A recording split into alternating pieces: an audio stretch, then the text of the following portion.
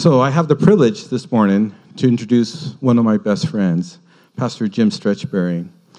I know he's going to get tired of me sharing this story, but Pastor Jim was the missions pastor at Calvary Santa Barbara. About 25 years ago, I was a new Christian at Calvary Santa Maria. Pastor Jim came, introduced himself to me, and then asked me to take my 10 and 12-year-old sons to Australia with him. So in my mind, I'm thinking, I just met you, you're nuts, I'm not going to do that. But for whatever reason, God led me to say, yeah, I'll pray about it. Well, it turns out that he took my sons, he took my sister on that trip, and they did great things in Australia. My sister was able to lead somebody to Christ on that trip. I don't know anybody like Pastor Jim. He's been to 93 countries. I've been with him to Mexico, and Germany, and to Israel 12 times. Pastor Jim oversees a ministry called AEBM, American European Bethel Mission. And I'm on his board. He's asked me to be a part of that. So it's been a real blessing to be a part of that and to see how God uses Jim, who cannot say no to Jesus, and to do all this great ministry all around the world. Mexico, Ukraine, Germany, and then Israel. So it's through Bethel that our church is going next year to Israel. You guys get to go to the facility in Haifa where young men are being saved off the streets of Tel Aviv from drugs and other bad stuff. And now as a result of all these men coming to know Jesus, we've actually have planted a church there. So our church is going there and get to hang out at that facility next year. So praise God. So I'd like to bring my friend Jim. We're going to pray for him. If you guys can welcome him.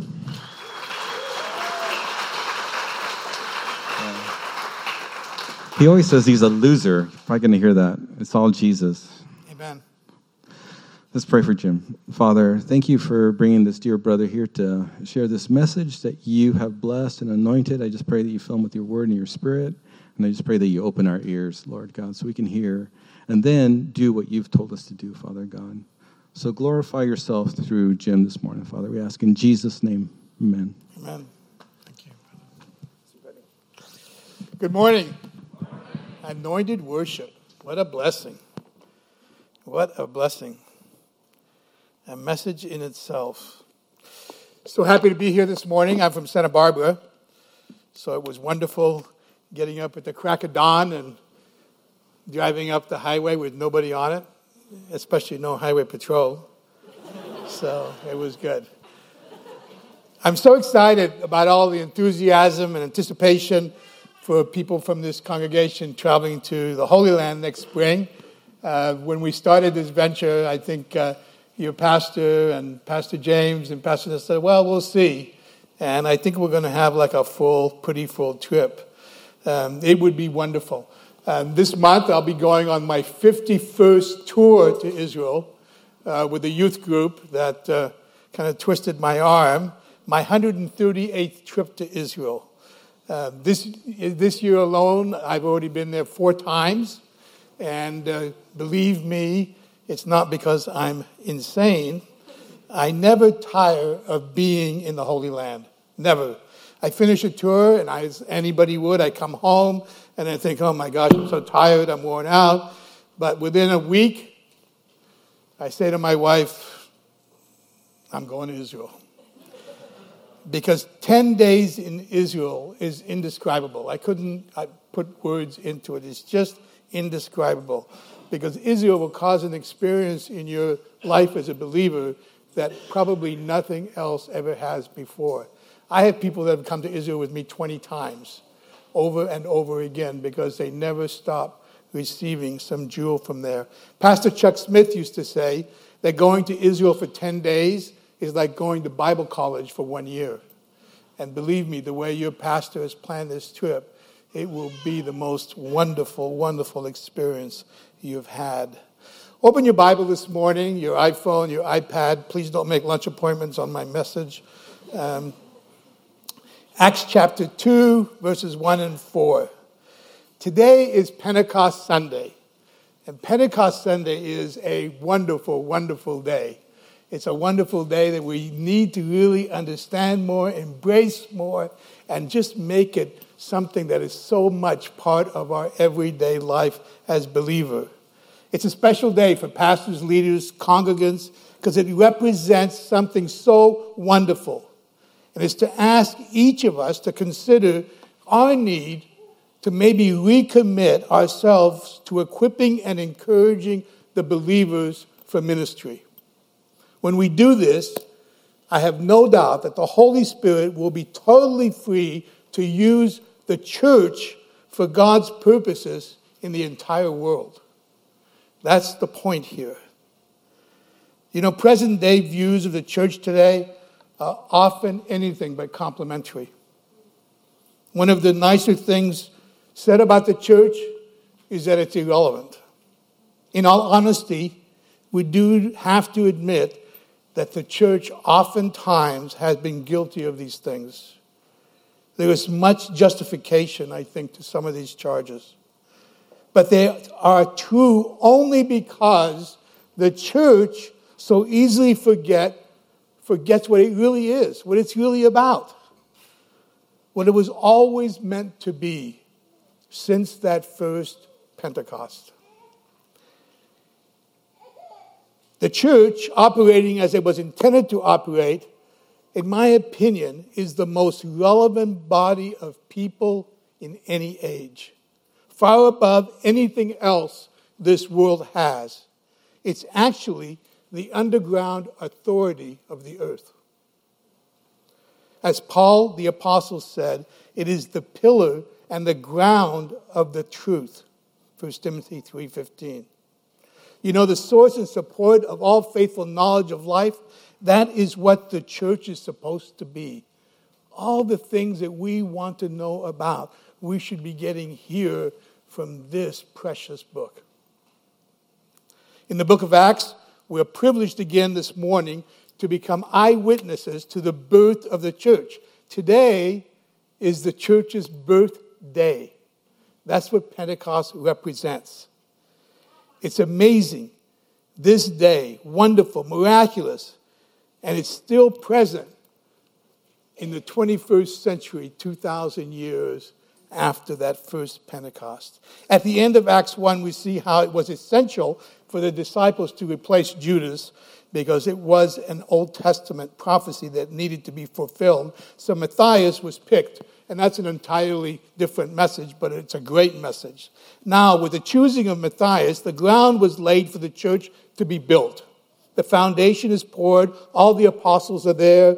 These mighty apostles were men who would give witness to the historic foundation of Christendom. They were sent forth in a threefold task. They were the pioneers. As we read in the conclusion of Matthew, what the charge was to them, they are going to fulfill. They're going everywhere where the name of Jesus is unknown. The planting of churches there, every one of the apostles did fulfill that task. We read in history that Thomas went to India, Peter went to Europe, as well as Paul, and others went to North Africa. So the apostles became the pioneers of this wonderful faith that we have today. They laid the groundwork of the church. Do you know, in missiology, and I love missiology. I have loved missiology my entire life. Before I was a believer, I was a very strong Catholic. I went to Catholic boarding school my whole life. I spent half my life on my knees. But I love missions. I just love the idea of missions. And you know, within missiology, that we, and I agree with this, so it's we believe that during this period, this post-Pentecost period, it is, for the population of the world at the time, it is the greatest missions movement in the history of Christendom. This was the power of the Holy Spirit that started with those 120 men on that Pentecost day. So they were patterns. They were intended to be examples of how the Holy Spirit of God operates through men and how God can penetrate any community, how he moves to change people and transform them into what he wants them to be. They were to be the examples and the patterns for what Christians are to be. There was no greater thing than this. But you know what? They were no greater than you. They were just like us. They were on the same level as us. They were used by God for a mighty work, but the scripture tells us we're all alike. We're to live like the apostle lived every day, but they are just an example for us. So it's consequently these men who form the foundation of Christendom. Now, if we turn to chapter 2, we find that the figure now has changed. Here the church is no longer just a building, it's a body. Here is this exciting chapter that we have the story of the birth of the communal body of Jesus Christ. Read with me. When the day of Pentecost had come, they were all together in one place, and suddenly a sound came from heaven like the rush of a mighty wind, and it filled the entire house where they were sitting.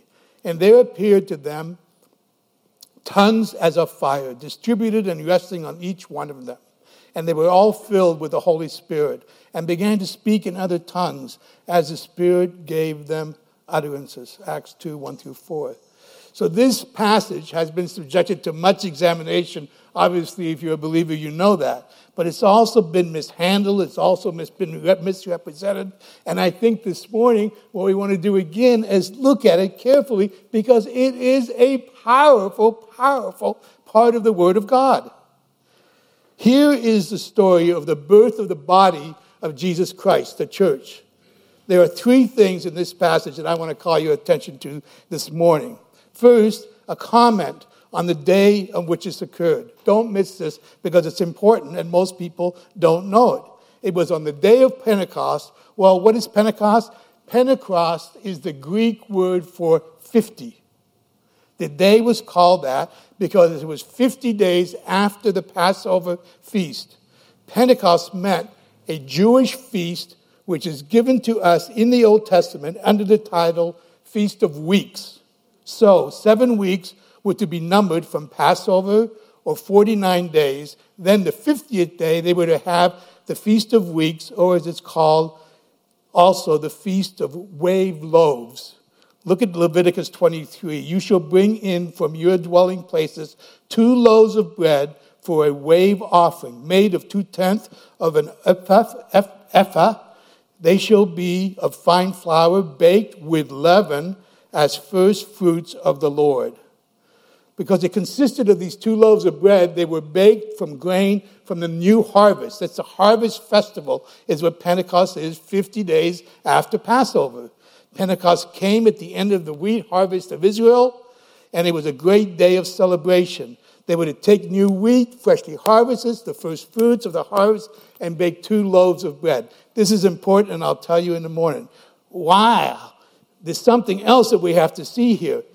Don't miss the significance of this, how God uses the Old Testament and the New Testament. Just like Passover. Passover, I love Passover. I just spent Passover in London with my family. They're all Jewish. I'm the only believer. And my wife and I are kind of like cogs in the wheel, but they invited us this year. We had a great family reunion in London. And it's so significant, Passover, for Jews. But so significant for us as believers, because this year, the date of Passover and Easter were the same weekend. So basically, I had a great opportunity to share that Jesus passed me over. That's my Passover. Jesus passed me over. On that cross, he took this loser's sin and for all time justified me.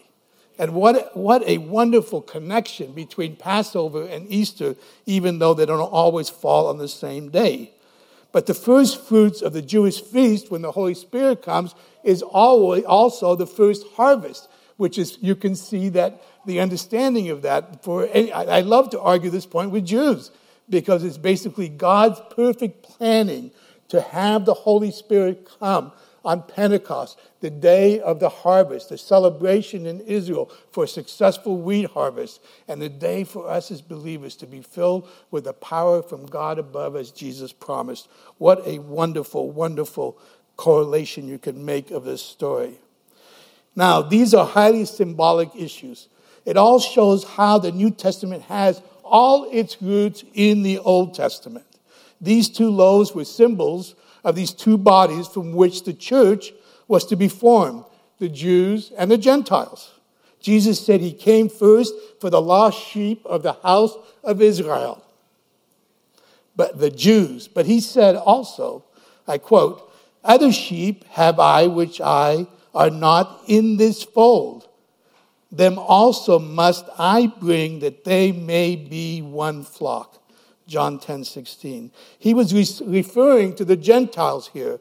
On the day of Pentecost, God took the Jews and the Gentiles and brought them together and baptized them into one, a church birth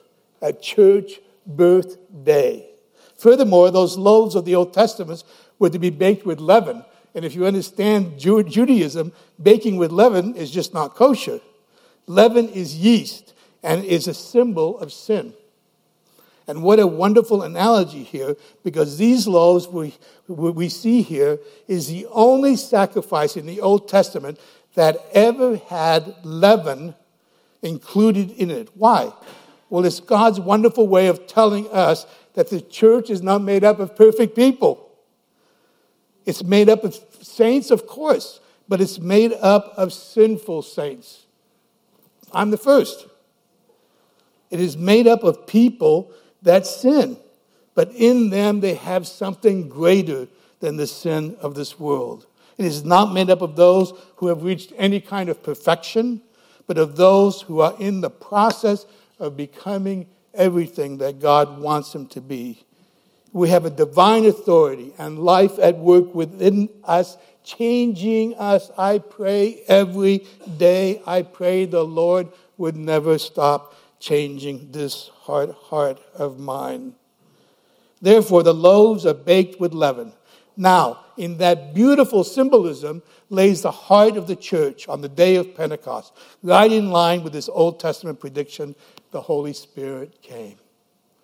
The Holy Spirit came. And what did he do? Never refer to the Holy Spirit as it. That's a big mistake. The Holy Spirit is he who is in us, just as Jesus promised. I will bring you someone even greater than I. I mean, can you imagine? Every one of us who believe has that Spirit in us. Someone even greater than our precious Savior. So we're told here, he took 120 people who were gathered around into one place and made one of them. Now, this is an important thing. There's different ideas of what the population of Israel was. I know they didn't have a statistics class then, so it's all kind of sketchy. But Josephus says that there were about 1.2 million people in Israel when this event took place. And then Jewish scholars say there were about 600,000, which was the population of Jerusalem at the time. And so somewhere in the middle is where it was. But I think, I want to bring this to your attention because just think of in Jerusalem, and especially when you travel to Jerusalem, we'll go to the Old City, which is a very small area. Basically, 1 million people would go there for the high holidays.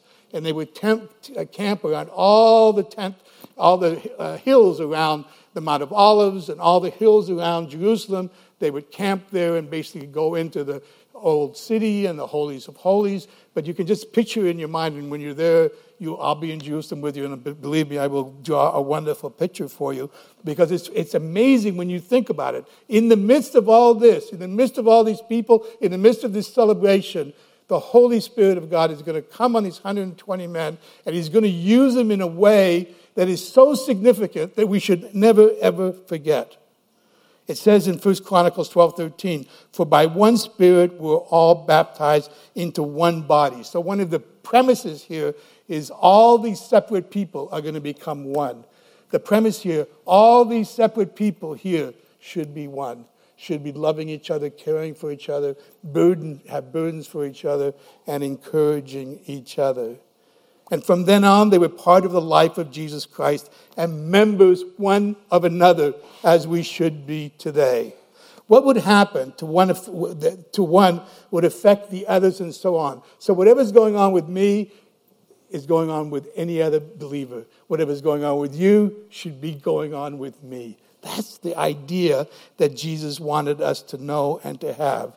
They could not be separated, nor could they live their lives in isolation any longer. They were one body. I prayed with a fellow after first service today. What a blessing. He said this could not have been a better message for him because he's been living in isolation for quite a long time. And today was his first day back at Calvary Chapel. Thank you, Lord. Now, associated with this event in these symbols, there was the sound of a mighty wind. And there was an appearance of tongues of fire dancing on the head of each individual. And there was a strange phenomena of languages spoken by men who had never learned these languages, tongues. What is the meaning of these symbols? They are the key to the function of the body. This is God's clear way of telling us what his body is going to do and how it is to be characterized. So the first thing is the wind. Now, as I told you, I've been to Israel endless times, and I love Jerusalem. I cannot stay away from Jerusalem. Jerusalem is busy. The infrastructure there is insane. But I love Jerusalem because Jerusalem is so important to our faith. And I'll tell you something about Jerusalem. I've been there so many times I can say this with a little bit of authority. Jerusalem is a high place in Israel. Jerusalem can be very, very, very hot, very, very, very cold. It can snow in Jerusalem. I've experienced all those weathers. But because of the topography of Jerusalem, it has very little wind. And it's very rare that you would have a mighty wind. I have never seen it in my 30-plus years going to Israel, a mighty wind in Jerusalem. In this event, the first thing, as I said, is the wind. Suddenly a sound came from heaven like a rush of mighty wind, and it filled where they were sitting. So wind is the symbol of something important, invisible power. But the other thing I want you to note here this morning, that it was something very strange to happen in Jerusalem as far as my experience is concerned. Remember that what Jesus said in John 3:8. Jesus said to Nicodemus, "He that is born of the Spirit is like the wind, which blows wherever it desires, and no man can tell where it comes from or where it will go. It is sovereign, mighty, powerful, irresistible, and invincible. But it is also invisible. You cannot see it. And this is the characteristic of the church. This power of the Holy Spirit within us is what really, really matters. This worship this morning, anointed. Anointed. And it's the Spirit telling me that, not these great worship people. I don't care about them. But I love to be in a service that's anointed by the Spirit of God. When you feel, when our sister says that it broke her heart, it broke my heart. Worship should always break our hearts. Worship is meant to break our hearts because we're worshiping the one God of heaven who we so love and are so grateful for his salvation. So when they operate in this invisible, supernatural power of the Holy Spirit, you will accomplish great things. You can look through the history of Christendom. The greatest things accomplished have been through the power of the Holy Spirit. You cannot put your finger on the source of the power. It's a spectacular power. It is a powerful power. It is an endless power. It is the resurrection power, which does not need props of any kind. It cannot be stopped in its operation. It is mighty and moves to change and transform. Look, I'm honest with you this morning. If you would have told me 40 years ago that I would be standing here today sharing this word with you, I would have told you you need to see a mental health professional. Because that is how unlikely that would have been. And it's God. I'm a loser. It's God. It's God in me that has taken this idiot and made him something that he can transform and use. The second symbol is fire. Fire is used in two ways in the Old Testament. It's what purifies, which burns up trash, garbage, and waste, and consequently purifies. And it is used as a symbol for enthusiasm, passion, purpose, and hunger, as we see in Jeremiah. It says, "As I was mussing, the fire burned." These two symbols indicate that the church is to be characterized with a purifying passion. There's also to be within it a strange hunger for God. And this is what I love about what's God's Spirit. Basically, God's Spirit makes you hungry for God, makes you hungry for His Word, makes you hungry to be with other believers. This will purify our lives and affect us in ways we've never, ever known before. I remember this story I read about D.L. Moody. Please don't send me an email and say I didn't get it exactly right, but it's the purpose you'll see. D.L. Moody is like one of my heroes, and there was a story about him that talks about he was walking down the street in New York City, and he was thinking about a sentence he had heard. And here's the sentence, I quote, "The world has yet to see what God can do with a man who is wholly yielded to Him." So there came to his heart, when he was thinking and meditating on these words, this great supernatural hunger to understand what it is that God was trying to tell him. He cried out, "Oh God, make me that man." He was so filled with a sense of overpowering love of God and the power of the Holy Spirit that he couldn't even make it home. He went to a friend's house nearby to ask if he could use one of their rooms, and he went into their room for an hour and more and caught up in this wonderful, refining power of the Holy Spirit, this passion which he describes in such wonderful detail. That was not his single experience. That was just a manifestation, and it began and changed his heart forever. When this happened to him, it broke him, it crushed him, allowing the tremendous work of the Holy Spirit to cleanse him of the evils of his life and to move him to the merging purposes that God had for him. What a wonderful testimony. And if you read about D.L. Moody, you will see how that power used this man to affect Christendom and become one of the pillars of our faith. That is what Luke is talking about here. When John the Baptist predicted that Jesus would come and baptize with the Holy Spirit and with fire, he meant that there would be unexplainable passion about the church, which would change man forever. Every Christian has it. Every Christian should have felt it. And if you haven't, please come and pray with somebody today, because it will be life-changing.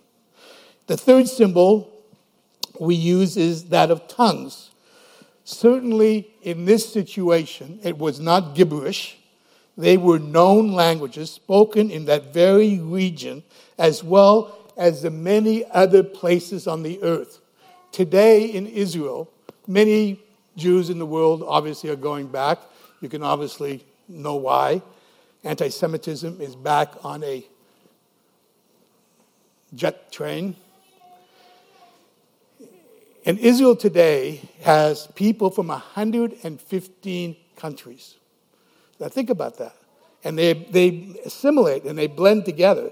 But you have 115 languages, 115 ways that you were brought up with the idiosyncrasies of that cultures. And yet these people kind of somehow manage, and Israel has another message, has a really good way of assimilating these people. But think of what it was like at the time of Pentecost. Say there were 900,000 people in Jerusalem. So hundreds of thousands of people spoke different languages. And this is basically what we're talking about here today. Now, that's the purpose that day of filling of the Holy Spirit. It was always to enable us to speak naturally with boldness, clarity, sincerity, earnestness, telling always onward the mighty work of God in languages. But it doesn't only mean that you speak in understandable languages. In this particular day, there it was. They were speaking the language of the people that were in Jerusalem and sharing the mighty work of God and the mighty work of Jesus Christ as Savior. That's what you can see in the scripture that happened here. These people were blown away. These 120 people were educated college graduates who went to Cal Poly. These were just people, fishermen, blue-collar workers from Jerusalem, from around Israel, from the Galilee. These people were not important people. And all of a sudden, they're experts in all these foreign languages. Can you imagine what it must have done to the people that heard this? And we read later in the scripture, 3,000 came to the Lord the first time Peter actually spoke with the power of the Holy Spirit.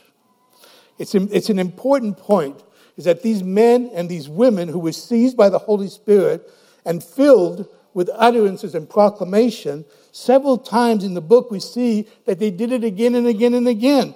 Look at Acts 4. Look at Acts 19. They were filled with the Holy Spirit as they spoke. That is what the filling of the Holy Spirit is for. It is for Christians who speak supernaturally with boldness, clarity, earnestness, but not necessarily always in tongues and not necessarily always in understandable tongues. Now there is a symbol. Now these are the symbols for the church. Here is what the church must do today. It has what it has been in any age. It has everything that we need today. I would suggest to you today, our greatest problem within Christianity today is the lack of power of the Holy Spirit of God. Man is trying to conjure up this false kind of Christianity. Without the crushing power of the Holy Spirit of God, I couldn't be standing here today. I wouldn't have the energy, let alone have a life that was purposeful or clean enough to be able to share God's word with you. All over the country, all over the world, we are seeing God's Spirit working. In Germany, we have a ministry in Germany. It's called BASE. We've had it for 10 years. 2 years ago, and think about Germany. It's in Cologne, Germany is our headquarters. The homosexual capital of Germany, as secular as you can get, as much drinking as you can imagine. And here we decided we would start our work. And we've been working there for years and years. 2 years ago, we rented the entire platform in front of the Cologne Cathedral, put up a huge stage there, and had a night of worship and some great teaching. 10,000 young people came. 10,000. 10,000. Anointed worship, anointed teaching. From that 10,000, a new church was birthed in Cologne, and today it has 1,200 young people in it. A wonderful, wonderful work of God. Have no doubt that God's Spirit is anointing people today. Do not be discouraged by all the negativity we hear, because there are many, many congregations that I go to in the world that are filled and desire and have a passion for the Spirit of God to direct them and lead them. Miraculous demonstrations are breaking out. Relentless power to seek more of Jesus, I see more and more of. It's like a mighty wind blowing that no man knows where it's going to lead them.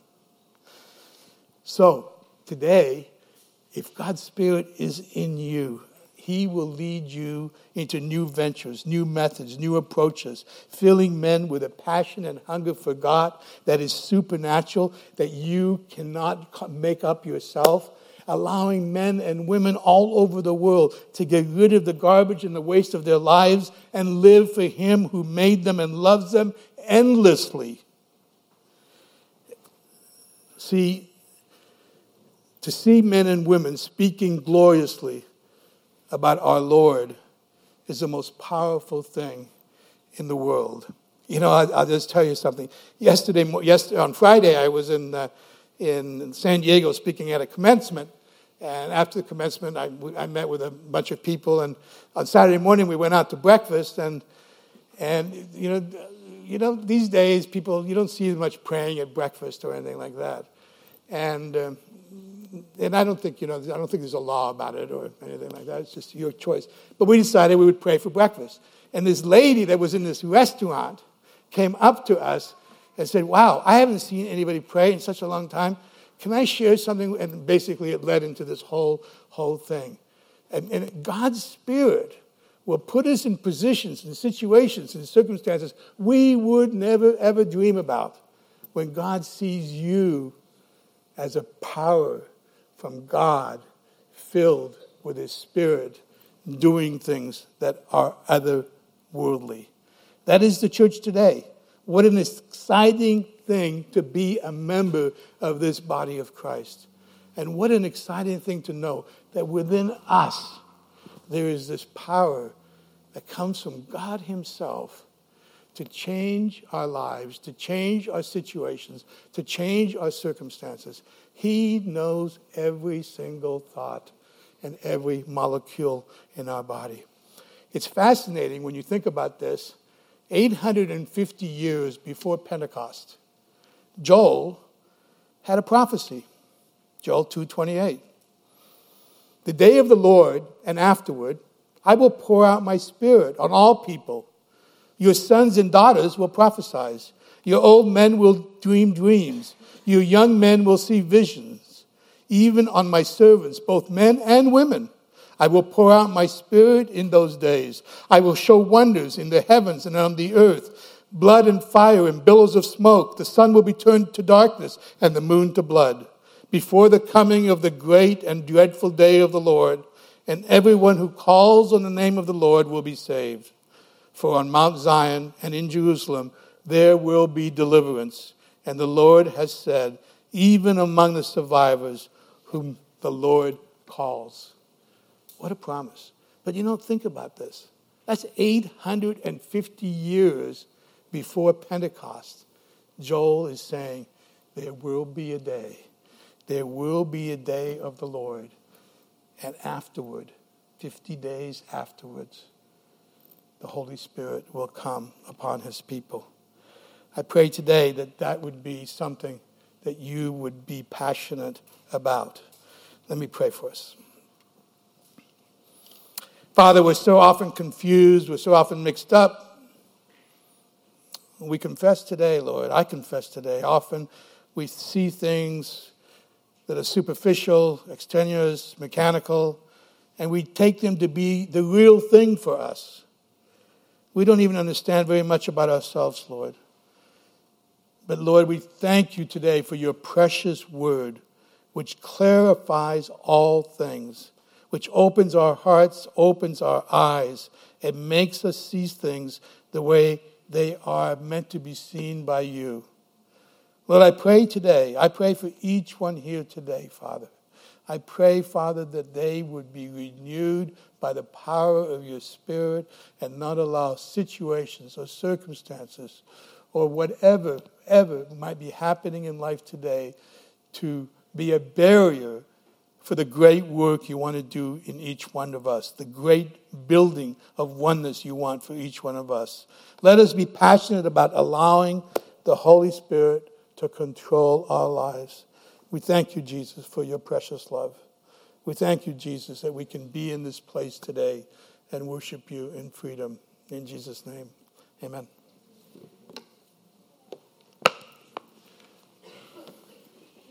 Thank you, Jim. Yep.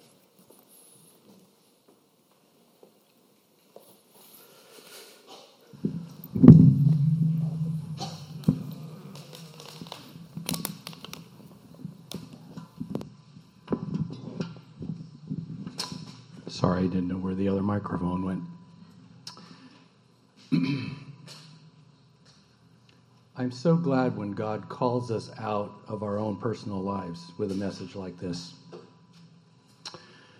Because the call of Jesus, when he told his disciples before he raised from the dead, he said, "Go and wait in Jerusalem for the power of the Holy Spirit to descend upon you so that you can be my witnesses." And I think the message today speaks to that call that God has on us that goes beyond our own interests, our own circumstances, our own relationships that we have with other people, because it was for the whole of the people, Jew and Gentile. So the call today, I believe, in responding to that would be, Lord, grant me a hunger to make your interests above my interests. And that we would respond to the call of God that you, by the Spirit that dwells in you, and by the power that God wants to put upon you, to be a testimony to your neighbors, to your friends, to your workmates, and maybe even call you to some place on this planet that might be distinctly different than San Luis Obispo. That we yield to the call of God from this message. So let's stand. And depending on how you received that message and heard that, I would ask you to respond. And as we worship, we'll have communion up front, which is a symbol of what God gave to us. He gave everything to purchase us for himself. It says that we were not redeemed with silver and gold, but with something much more precious, the blood of his Son, Jesus Christ. And because of that, that means ownership is transferred from kingdom of darkness into the kingdom of light. And you each know him, belong to him. And so I would ask that you would respond to what God is speaking to you about, and that you would be filled again with the power of his presence so that you might carry out what God has for you. And no matter where you, like Jim said, no matter where you find yourself, there isn't one person in this room that is disqualified from carrying the message of Jesus and his healing ability. Whether you're experiencing the fullness of that, or maybe you feel like your life is a mess, that does not disqualify you. So I would ask you to respond, whether you come up for prayer. We'll have some people over here, some people off to the side. We're going to have communion, which again symbolizes his broken body, which heals us, and the cup, which is his blood that washes and cleans us and cleanses us. So we'll have some people off to the side to be doing that, serving communion for you. If you're in the back and you don't want to wait up front, we have some communion implements on the side, in the back, and on the side over there. But I would ask that in this giving of yourself to him, that you respond to this message today in whatever manner you deem appropriate, but he is calling you to be a part of that. Bless you.